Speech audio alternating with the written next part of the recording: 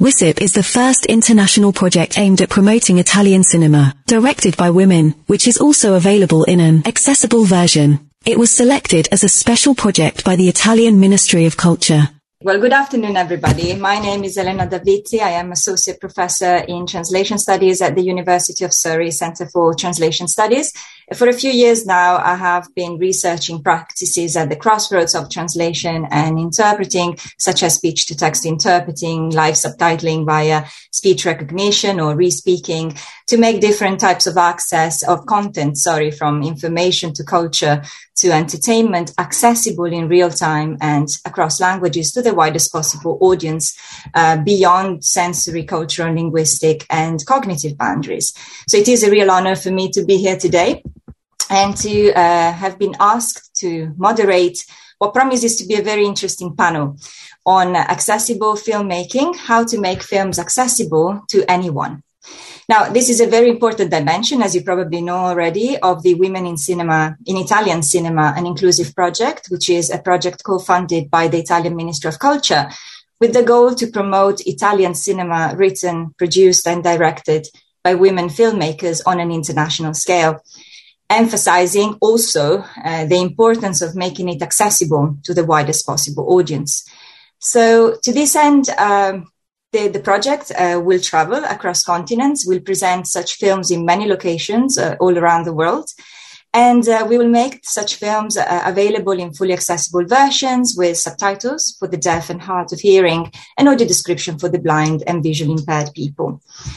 In the same spirit, our panel today is made accessible via live subtitling that should be appearing on the screen as we speak. So I would like to take this opportunity to thank Evan Dorenstein for making this possible by providing live subtitles right now via Respeaking. So today's panel is the first on accessibility organized by the WICIP project, and it is part of a broader event taking place in London today at the Garden Cinema in Covent Garden in collaboration with Cinema Italia UK, that we would also like to thank for their support in making this possible. So due to the train and tube strikes that I'm sure you're all aware of in the UK this week, we decided to move this specific panel online, and we will make its recording available on the mymovies.it platform, which is also a partner in the project. So as we're running late, without further ado, I would like to briefly introduce our panelists today. So to set the background, we will actually start with a recorded contribution made by one of the main experts in this field, Pablo Romero Fresco, who is currently based at the University of Vigo in Spain and is Honorary Professor of Translation and Filmmaking at the University of Roehampton in London, UK. We will then discuss current accessible filmmaking practices, needs, challenges, implications, and future steps with our three guest speakers that have joined this virtual roundtable today. So we have Kate Dangerfield, who is PhD researcher in accessible filmmaking at the University of Roehampton. Elena Di Giovanni, who is Professor of Translation and Accessibility at the University of Macerata in Italy. And Louise Fryer, who is an expert in audio description and how to make performances, films, and exhibition accessible to people with sensory impairments. So to start with, what I'm going to do, I'm going to play the video that was prepared by Pablo Romero Fresco, who will explain what accessible filmmaking is, some benefits, implications, challenges of this approach, and we'll bring some practical examples. I apologize in advance as I will need to cut it before it's end. I'm sure Pablo won't mind, but I'm confident that he will give us already a pretty good overview of what we are talking about. Hello, my name is Pablo Romero Fresco. I work at the University of Vigo. Elena might have introduced me already. I'd just like to thank you for having me in the panel, and I'm sorry that I've not been able to take part in person, only through this recorded video. Hopefully, it will help kick off the discussion. So I'd like to share a little presentation so that you can see a few things that I'd like to talk about. I'm going to try and have my image on screen. There we go. Hopefully, that should be okay now. Okay, so I'd like to talk about accessible filmmaking, perhaps starting with the idea of what is accessibility in film. And here I'd say that, to be honest, at the very beginning, accessibility was considered as a part of audiovisual translation almost. You could translate films by dubbing them or subtitling them or providing voiceover. And media access was perhaps a little corner within that building, a little room within that building. So if you have to make your films accessible for people with hearing loss, then it's subtitles that you provide. If you want to provide access for people who are blind or partially blind, then audio description or an audio track with descriptions of images, amongst other things. That's a traditional conception of accessibility. But things seem to be changing these days. And Gian Maria Greco talks about these three shifts where accessibility is now something that concerns everyone, not only people with disabilities. It's now, in some cases, being considered from the beginning, not at the very end of a process. And users are beginning to take center stage, if you like. So I'd like to talk about that. First, about the for all, about the idea that accessibility concerns everyone. We know that 80% of people who use subtitles for the deaf are actually not deaf or hard of hearing, and that 85% of video content in Facebook, for example, is shown without sound and therefore with subtitles. So subtitles concern everyone.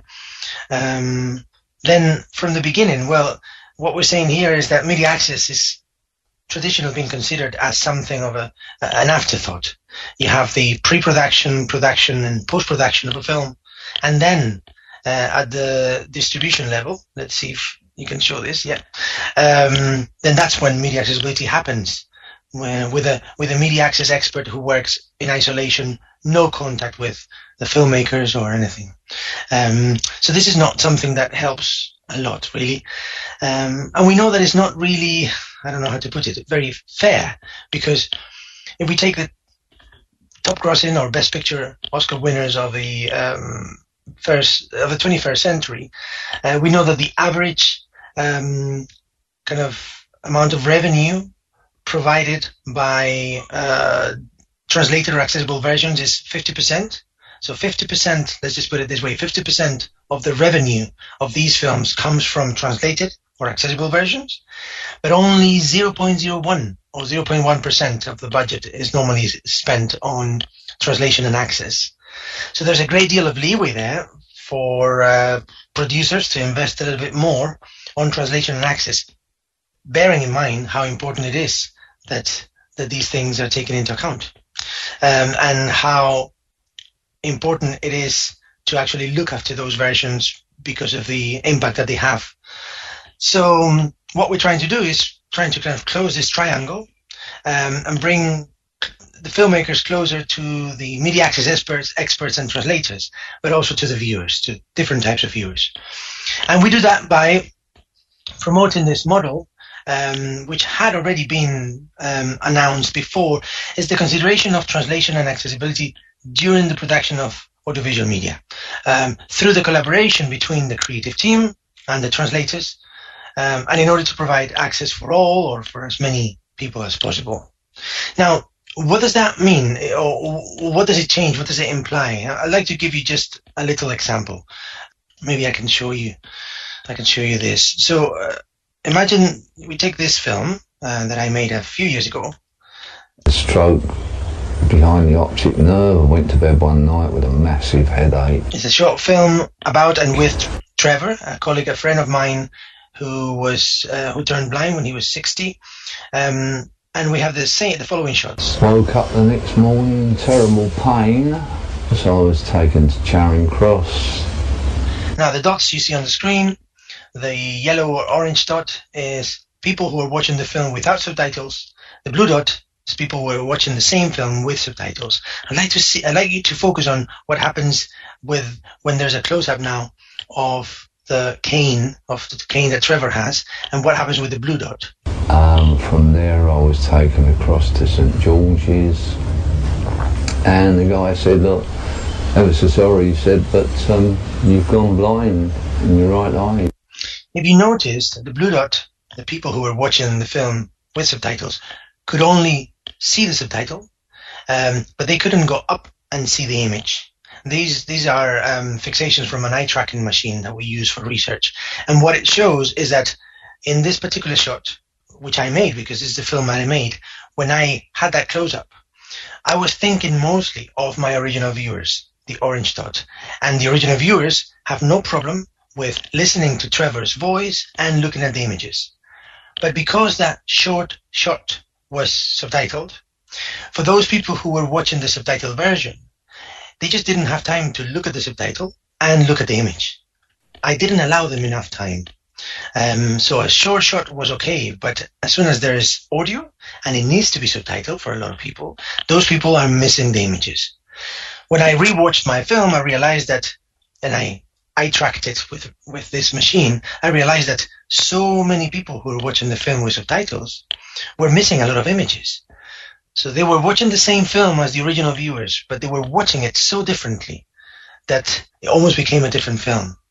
Now, when you think of accessible filmmaking, you start thinking of not just the original viewers, but all the other viewers, those who are blind or those who are deaf, those who need subtitles because they don't have English as a first language. And these things start now making you consider film in a different way, yeah? So, for example, if I am preparing this interview for a documentary, I may be thinking, okay, this is a good space for a caption where I identify this interviewee. But hang on, my subtitles are going to be here as well. So what subtitle do I want with regard to, what kind of text do I want? What kind of font do I want? And the format and style do I want, knowing that I'm going to have more text on screen as well. So you start considering other aspects because access and translation, and in this case, captions or subtitles, become part of the tools that I'm using as I'm making the film. I don't forget about it and outsource it as it's normally done, but with an accessible filmmaking, you start integrating it in the process of making the film, or in this case, post-producing it. And then you start, everything makes it, for me, making a little bit more sense. So when captions are supposed to describe sound, for example, anguished music subsides. Is it anguished music or not? Who decides the description of that sound for the deaf viewers? Normally, it's a subtitler at home who describes this, making up an adjective. But as a filmmaker, I once described that music to a musician who then made music, right? So that music was coming from an adjective that I probably thought of as a filmmaker. Can we not have a discussion with the subtitler and decide on what adjective is better, as opposed to leaving the subtitler to their own devices and deciding? So by integrating access, then everything becomes a little bit more collaborative as well. Okay. I'm afraid we have to stop the video here. There are some resources that Pablo mentioned at the end of this video that we will be very happy to share with those of you who are interested in this practice. But of course, we hope that this has been a fairly clear and, informative overview of the field. So I'd like to kick off panel discussion now. And I'd like to begin with you, Luis, perhaps. Asking you more about some concrete examples of application of accessible filmmaking. Can you perhaps tell us a little bit about your experience in Notes on Blindness as one of the first films to apply the accessible filmmaking model? Yes, Notes on Blindness was a film about a theologian called John Hull, who was losing his sight. And the filmmakers got hold of his original audio tapes in which he recorded his experiences and impressions. And they created their film from that. And Pete Middleton, who was one of the directors, knew that I'd been working on research around including visual information about the camera shots in the audio description. I've been a describer for a very long time. And so he got in touch with me and said, did I want to do the description for the film? And it was just as Pablo was talking about. We were able in the pre-production stage to talk through how it would work, what innovations they could create to make it what they wanted it to be, the most accessible film for blind and partially sighted people. So we did things like I could write my script, and if I didn't know how old a character was, I could email Pete and he would contact me back and say, oh no, they're not 4, they're only 3. I mean, it's minor things, but it means that you feel much more confidence as a describer, knowing that you're accurate and you're getting it right. And we also had the opportunity to record it together. So normally in the UK, the describer who writes the script will also record the script. And to be able to do that with the sound designer before they fix the final sound design was really fascinating. And then I've been working with them on their most recent documentary, which is about Charlie Chaplin. And so they didn't make their final sound, their finished sound, until the description had been written. And then we were able to highlight certain sound effects in the script that made it much more self-evident for blind people as to what was happening. So it didn't need description because we could use the existing sound effects and make them more audible so people would know when someone had walked in, or if someone was on a ship, for example, when Charlie Chaplin sailed for America. I didn't have to describe the ship. We just heard a ship's funnel more loudly in the sound effects, in the soundtrack. So it was that kind of innovation which just made it much more fun to work on. And it meant it was more creatively satisfying, I think, for them. Absolutely. And an example of very good collaboration among different stakeholders being very fruitful and productive. Kate, I'd like perhaps to move on to you now. So as part of your PhD thesis, you started off wanting to make a film about dual and single sensory impairments and other complex needs, and you ended up making a film with them effectively. So what does that tell us about accessible filmmaking, and what is the idea about the concept of access to creation that you often refer to in your work? Yes. So my PhD was, it was practice as research. The whole research process centered around filmmaking workshops with people with sensory impairments and complex needs. And this part of the research developed in collaboration with the National Disability Charity Sense, the people involved in the workshops, and also my supervisors, and that's Pablo Romero Fresco and William Brown. And it was funded by the British Film Institute. But we had research questions for the workshops, and that was which equipment was accessible, how do people use film as a means of communication and expression, and then how do they access that content that they create. The workshops were really fun and experimental, and people could choose what they wanted to film and how they wanted to do it. And although I was really open to what might happen, I think looking back, I had a really different idea for the project in general. And I think that was because of the preconceived ideas that I had about film. And the workshops, they developed in such different ways due to people's needs and interests, and people were using the equipment in really different ways as well. So it was just really clear that they told their stories in their own way, from their own perspective. And this really changed my perspective about what film is and what it can be. And just that it was really important to learn differently together rather than me making a film about them. It was very much what we learned together. And I think what that tells us about accessible filmmaking, in my opinion, is just really the importance of access to creation. And I think when I started my research, it was really from a perspective of access to content. So thinking about the subtitles and thinking about the audio description and how the filmmaking process could accommodate those. And I think actually, but when you delve into it and with an accessible filmmaking approach, and then when you put these ideas into practice, and especially if you're working with people, with disabled people, then the focus just becomes wider, and it's really necessary to think about access in a wider context. And so that's this idea of sort of access to creation and access to equipment and space and funding, and just a really holistic approach, I think, to access. And then these all would work in conjunction with each other. Yes, holistic is exactly the adjective that sprung to mind, I think, as you were talking about this approach, indeed. So continuing to talk about current practices in accessible filmmaking, I have a question for Elena. And as we've heard, accessible filmmaking refers to films, and more specifically, it is about integrating access from the very inception of the filmmaking process. Now, you have extensive experience in film accessibility and particularly audio description, and because the WICIP project is about Italian cinema and films, can you perhaps shed some light on the current state of affairs in Italy in relation to this field and to this practice? Yes. Well, I have to say that audio description and not only accessibility in general has been on the rise in Italy in the past few years. And this is especially due to streaming service providers that have brought media accessibility as a regular service in Italy and elsewhere. So beginning with Netflix and then following on, service providers like Prime, for example, offer accessibility more and more.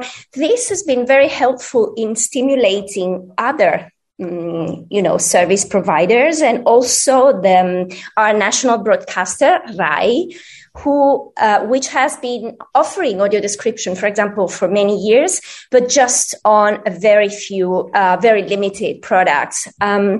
Whereas nowadays they have been doing more and more also in terms of live accessibility. So providing, for example, live audio description for some live events, important events.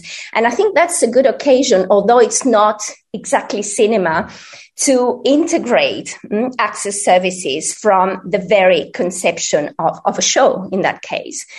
And the good side of all of this is that there is increasing attention and awareness. So this is very positive. In terms of accessible filmmaking as a practice, I'm not sure that a lot has been done so far in Italy, just because what Pablo was saying in the video is very true. The move from post-production to pre-production and production within a movie production is not always easy. So there have been a few experiments, I have to say, very often originating, for example, out of film festivals, where it's easier to be in touch with producers and also filmmakers and make plans for further experiments. I was thinking as I was, preparing for this roundtable, that I think this project is going to be very important in terms of spreading awareness and stimulating a change towards accessible filmmaking. So good luck on the project. Surely so. And this is one of the main reasons for holding this roundtable today, exactly raising awareness and knowledge about this practice and their importance and implications. Absolutely so. But thanks for shedding light on the Italian situation, which is particularly relevant to the project indeed. Now, as we were, watching the video and listening to the contributions, we clearly understood that as well as introducing access from the very beginning, we seem to be moving closer and closer to perhaps a more thorough notion of inclusion and participation. So involving collaborations and users, as collaborations, creators of content, directly involved in the process. So, Louise, you mentioned a very nice example earlier, and it'd be nice to also hear more about your current work with blind people for theatre audio description. In your view, is this leading to traditional or perhaps more alternative or creative forms of access as compared to audio description made only by sighted describers? I think that traditionally, description has been received by blind people sitting in a theatre or in a cinema wearing headphones. So only they hear the description. It means it's closed. Other people are unaware that it's even happening. Whereas in the theatre more recently, theatre companies have wanted to embrace access. So they make it open so that a character might describe another character when they walk on stage. Or I've been working with a theatre company with disabilities, learning disabilities, and they speak what they do as a way of remembering. They move towards the television or they sit on the bed and pick up a cup of tea. And it's called an Italian rehearsal, in fact. But it becomes a way of describing so that for a blind person listening, they know what's going on stage. And there are lots of different ways you can make your production more accessible. Maybe costumes can be designed in materials or fabrics that have some degree of noise. A dancer might be wearing bracelets on her ankles that jingle, or flamenco-style shoes that make a noise when you walk across the stage. So there are lots and lots of different ways in which it can become more accessible and more exciting. I think lots of directors feel that it's just another tool they can work with. So they're used to working with lighting designers and with choreographers and maybe with set designers, and having an ability to work with access consultants is just another tool. Absolutely fascinating. So many options also that are opened up by all these different practices. Very interesting your comment on this also, different types of costumes and all the options to be borne in mind when thinking and producing something. Actually, that kind of made me think of another important link that we can only touch upon, unfortunately, due to time constraints, that you, Elena, have explored. And it's the link between integrated access, which is how the notion of accessible filmmaking is actually applied to theatre and opera, and well-being. So can you tell us perhaps in a nutshell about it? And if you can also maybe what lessons can be learned and fed into accessible filmmaking? Yes, absolutely. I have to say that I tend to prefer to talk about inclusive practices, inclusive theatre, rather than talking about integrated access. And there has recently been a move away from the traditional notion of accessibility towards the notion of inclusion, which is also connected to integrated access, obviously. Inclusion to me means much more than just accessibility. For example, moving from accessibility to inclusion implies moving from a barrier-centered notion to a user-centered notion. So it means that we don't focus on the barriers so much. We focus on the people and their different skills. And also this implies moving from a reactive approach, which means we have a film, we have to make it accessible, but the film exists already, to a proactive approach. So let's make a film that is accessible from the very beginning. I think this is what accessible filmmaking has brought into the picture. And this is how it's developing, not just in terms of cinema, but also in relation to theatre, for example. And I've been involved in inclusive theatre projects for about 15 years now. As for well-being, I came to use the notion of well-being a couple of years ago, because I think it's what we need in media accessibility research, but also in practice, because it's one step forward in understanding how access or inclusion functions and what the impact is on people. We've been doing reception studies a lot on media accessibility, also theatre accessibility, but normally those studies focus on immediate reactions, so comprehension, appreciation, and so on. The idea of applying the notion of well-being is the idea of looking at the medium to long-term effects of exposure to access services, to inclusive theatre and to inclusive cinema. So well-being has been studied in psychology and sociology, for example, for many years.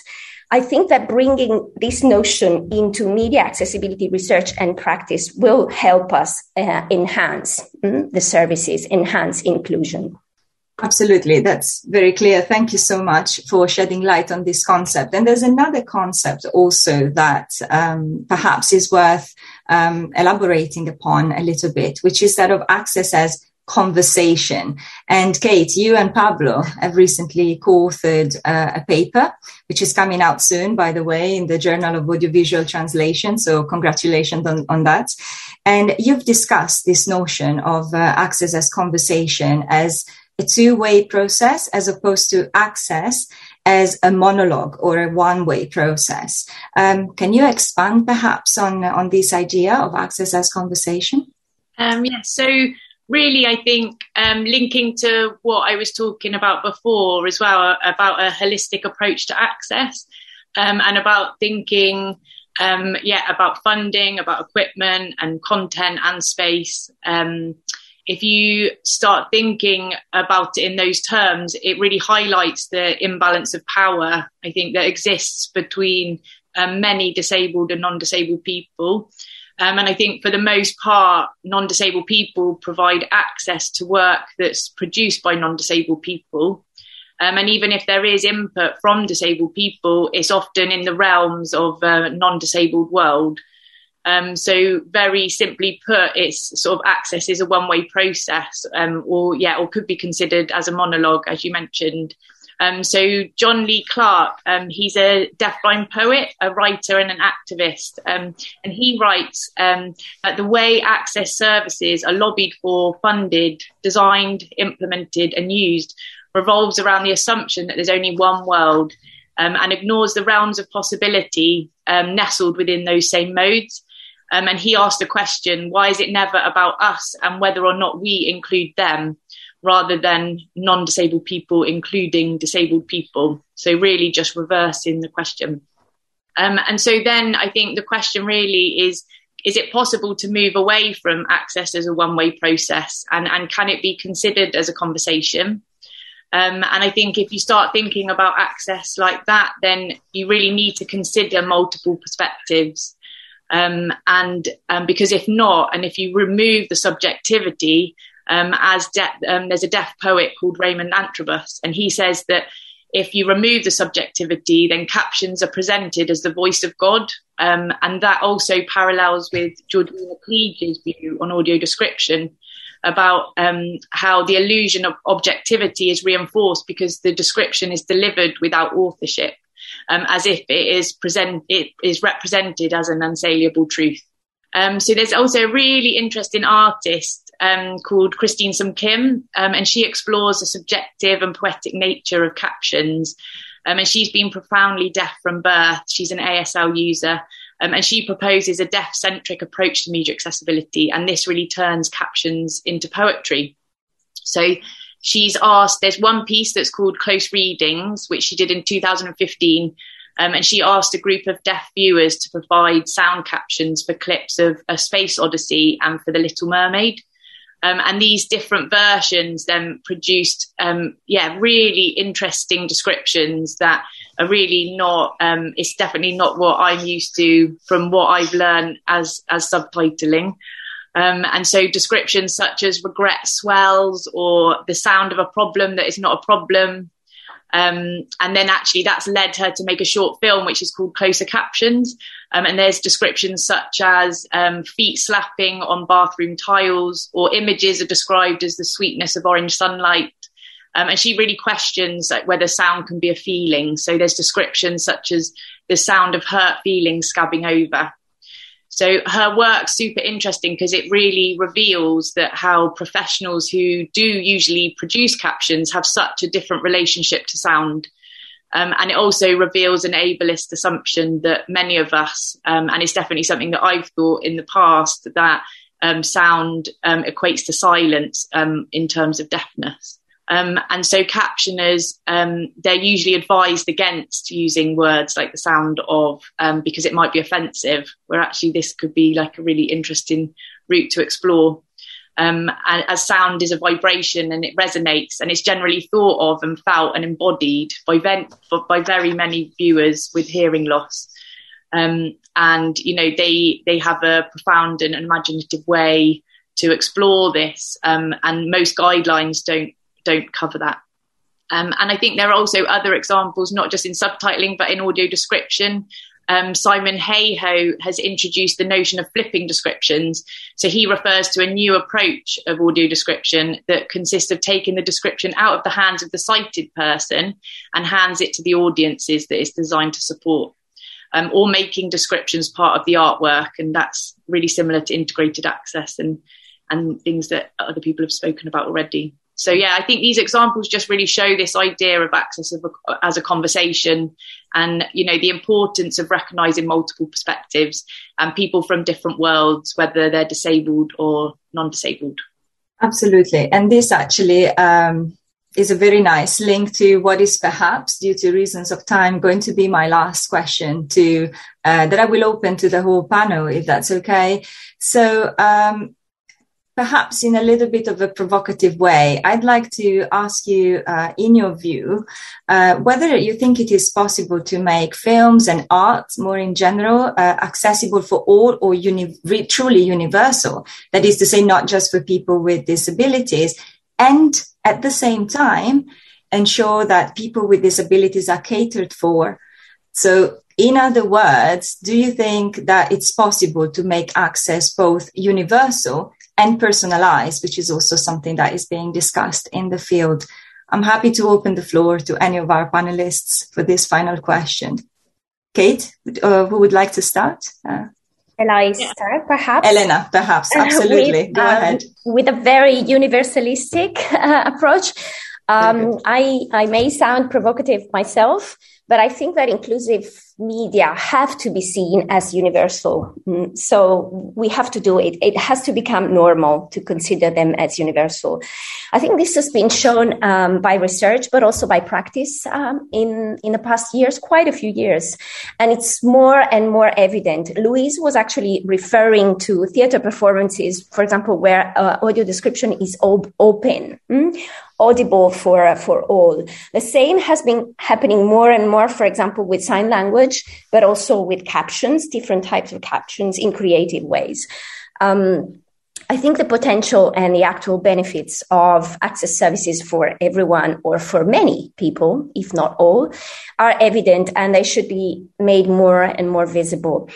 And I think all of this, and I'll finish here, is important not just because it means more awareness and increased visibility for accessible media, for example, but also because it somehow closes the cycle of accessibility. We started thinking and also working in accessibility with the idea that we were providing a service for a person with a disability, whereas we're sort of reversing the cycle here. And I think this will lead to having truly effective and inclusive media, hopefully in the future. Brilliant. I'm going to pick up from that. I think that the problem with access, if there is a problem, is that it started out trying to be as undisruptive as possible. So it's kind of hidden, tucked away, didn't want to interfere. And it means it's become very low down in the agenda. And other people who don't need the service don't know it exists. Whereas by making it part of the actual creative process, it becomes visible to everybody and everybody can benefit. There is obviously some disabilities that don't match very well. So if you're subtitling something for deaf people, blind people can't read the subtitles, but they can hear the original. So maybe that's not so much of an issue. But in certain situations, some types of access practices, such as surtitling in opera, was designed for people who don't speak the language of the libretto, and it's used by deaf and hard of hearing people as well as sighted people who need the translation. And it's become necessary. People really like it. Originally, people were going, these horrible screens all over my lovely stage. I don't want that. But in fact, now it's more expensive if you sit in a seat that has access to the surtitles. And I think that can become true for other access practices. Some of the ones that Kate was talking about, where subtitles become poetic, it gives you a different view on the art form. And I think that description can do that too. And touch tours, whereby people go on stage before a production starts and can feel the costumes, walk around the set, talk to the actors. It's fantastic for kids, fantastic for people who don't necessarily speak the language, but they get a much clearer idea of what's happening. So all of those provide more context, and we can all benefit from that. Kate, one final word, perhaps, from you as well. There's a really interesting quote from the disabled artist, Caroline Lazard, and she's written some guidelines for accessibility in the arts. And she writes, conversations about disability often rely on the idea of accessibility as a set of particular preset interventions. But accessibility requires great flexibility. It demands a malleable infrastructure that shifts in real time with the needs of the community, and we cannot account for every need that every person will ever have. To this end, this guide is no way meant to be comprehensive, but will hopefully change the institutional landscape of the arts. And in her eyes, accessibility is a promise, but not a guarantee. So it's a speculative practice. And I think I really agree with her in the terms that universal access can be an aspiration, and it's important as an aspiration, but it can't be a guarantee. Thank you so much. And I think that on this quote, we can actually bring our panel to a close. I understand that this is a very broad topic and there would be so much more to say, but it's been, I hope, very, interesting and informative for our audience in London. And clearly there will be other events and panels on accessibility in future events of the WICIP project. So I'd like for now to thank all our panelists for keeping to time and at the same time providing us, sharing their expertise and experience in this film. We hope that this discussion has triggered some interest and sparked attention and curiosity on this very important aspect of filmmaking. So thank you very much, everybody, for your attention, and I hope you can enjoy the rest of your evening. WICIP is the first international project aimed at promoting Italian cinema written, produced, and directed by women, which is also available in an accessible version. It was selected as a special project by the Italian Ministry of Culture. Fred Film Radio, 24/7 on Fred.fm and smartphone apps.